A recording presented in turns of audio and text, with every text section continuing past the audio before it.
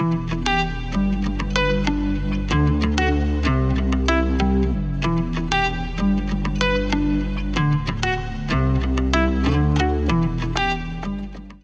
the Bible Rundown. Pastor Rob and Pastor David. It is day 15. That means we got 350 days left. Wow, we've got a long ways to go. But it's just Genesis 36 through 38. Dave, we got a lot to cover. Tell us what we need to know. I don't know if I know it all, but 36. These are maybe the harder chapters for us to get through. A lot of names, a lot of genealogy. Maybe just a couple things we need to highlight that are significant for us that we don't skip over. First, Esau becomes synonymous with Edom, which, Rob, going forward in the Old Testament, we're going to see the Edomites. And we know that Edom means red. It does mean red. And it's, I think, even more significant, too, that the offspring of Esau are greatly multiplying. So he did come through Abraham. 12 kings. He's experiencing some of it. Abraham was also promised that kings would come through him. But these are not the kings that Yahweh is looking for. No, they're not. These will actually be wicked kings that are opposed to the people of God when they come out of Exodus and Egypt. And that's what I want to highlight. Just a couple of the people groups we see in here. The Amalekites, maybe first and foremost. So in verse 12, Timnah gives birth to Amalek. And the Amalekites, I think we're looking ahead. They're going to be the first group that not only opposes Israel as they're coming out, but really opposes them in a harsh way, and God has some specific curses against them.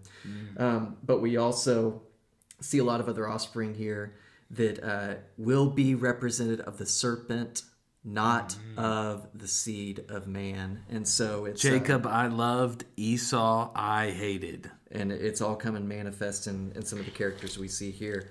But we end 36 transitioning back to Jacob.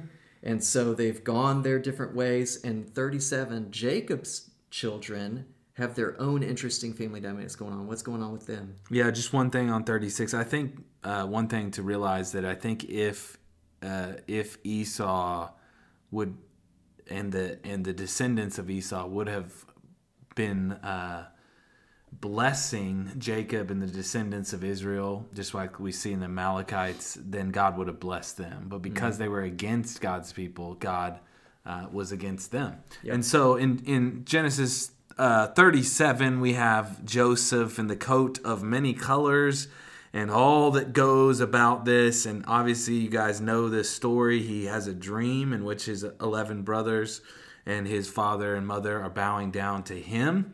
And obviously he tells them this dream. They're not happy about it. Joseph is the favorite. Remember, he's from Rachel, which is the favorite wife, so it makes sense that he is the favorite. He's given special privileges, this coat, by his father. And when the brothers see him in the field, they have an opportunity to kill him. They throw him in a pit.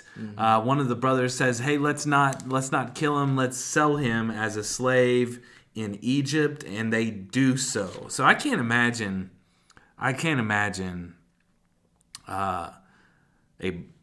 a brother of mine or multiple brothers of mine selling me into slavery. I just think that the whole idea of this story is really shaking to us, especially when we talk about this is the people of God. This is Israel. We've already talked about all the problems in their family.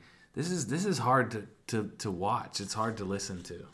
It is. And I think we're going to understand as we move forward in Joseph's life, he had every right to be bitter about what's happening to him. But he remains faithful to God in the midst of all of these things happening against him. What an encouragement for us to remain true to the Lord regardless of our circumstances, regardless of who betrays us. I think we talked the other day, just Jesus' words about setting households against one another. And, hey, it's a very real thing that some of us may encounter where the opposition is in our own house when it comes to following the way of God. But what a significant thing, right? Jacob, his father, has a dream. Joseph now has a dream.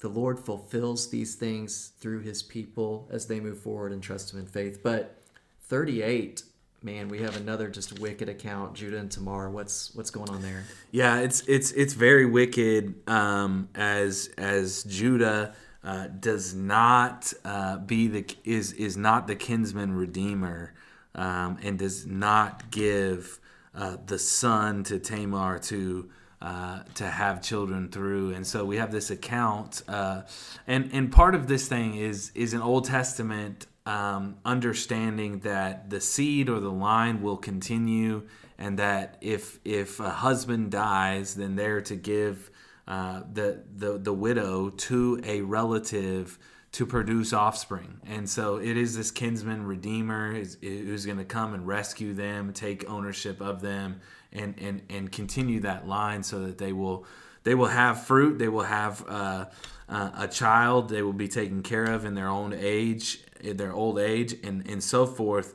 And so what Judah does is very wicked, but then he dresses, or she dresses up like a prostitute. We got some things going on here that are maybe out of line, out of character, but the line will come through Judah as Judah recognizes his sin here and allows the baby to continue, and they have a child. And who's that child?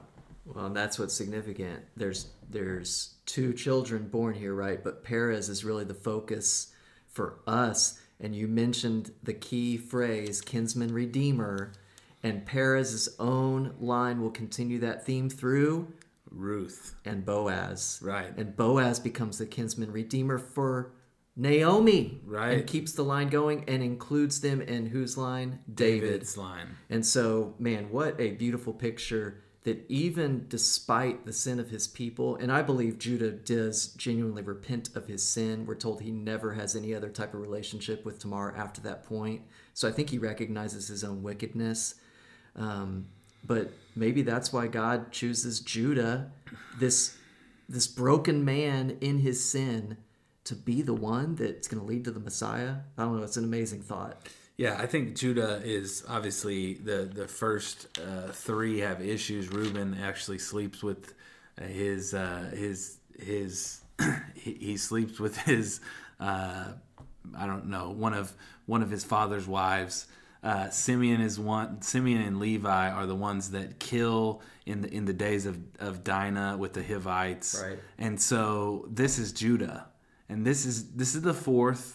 This is also showing the wickedness of all 12 of them and their sin, but through the line of Judah, through the lion of Judah, through the promise that will be at the end of the book, will come Christ. And so, amen. This is a picture of the line that's broken. But as you said, as we continue this line, we see Ruth, we see Perez now, and then we see Boaz, and then ultimately King David, who will bring about Christ. So this is good stuff, David.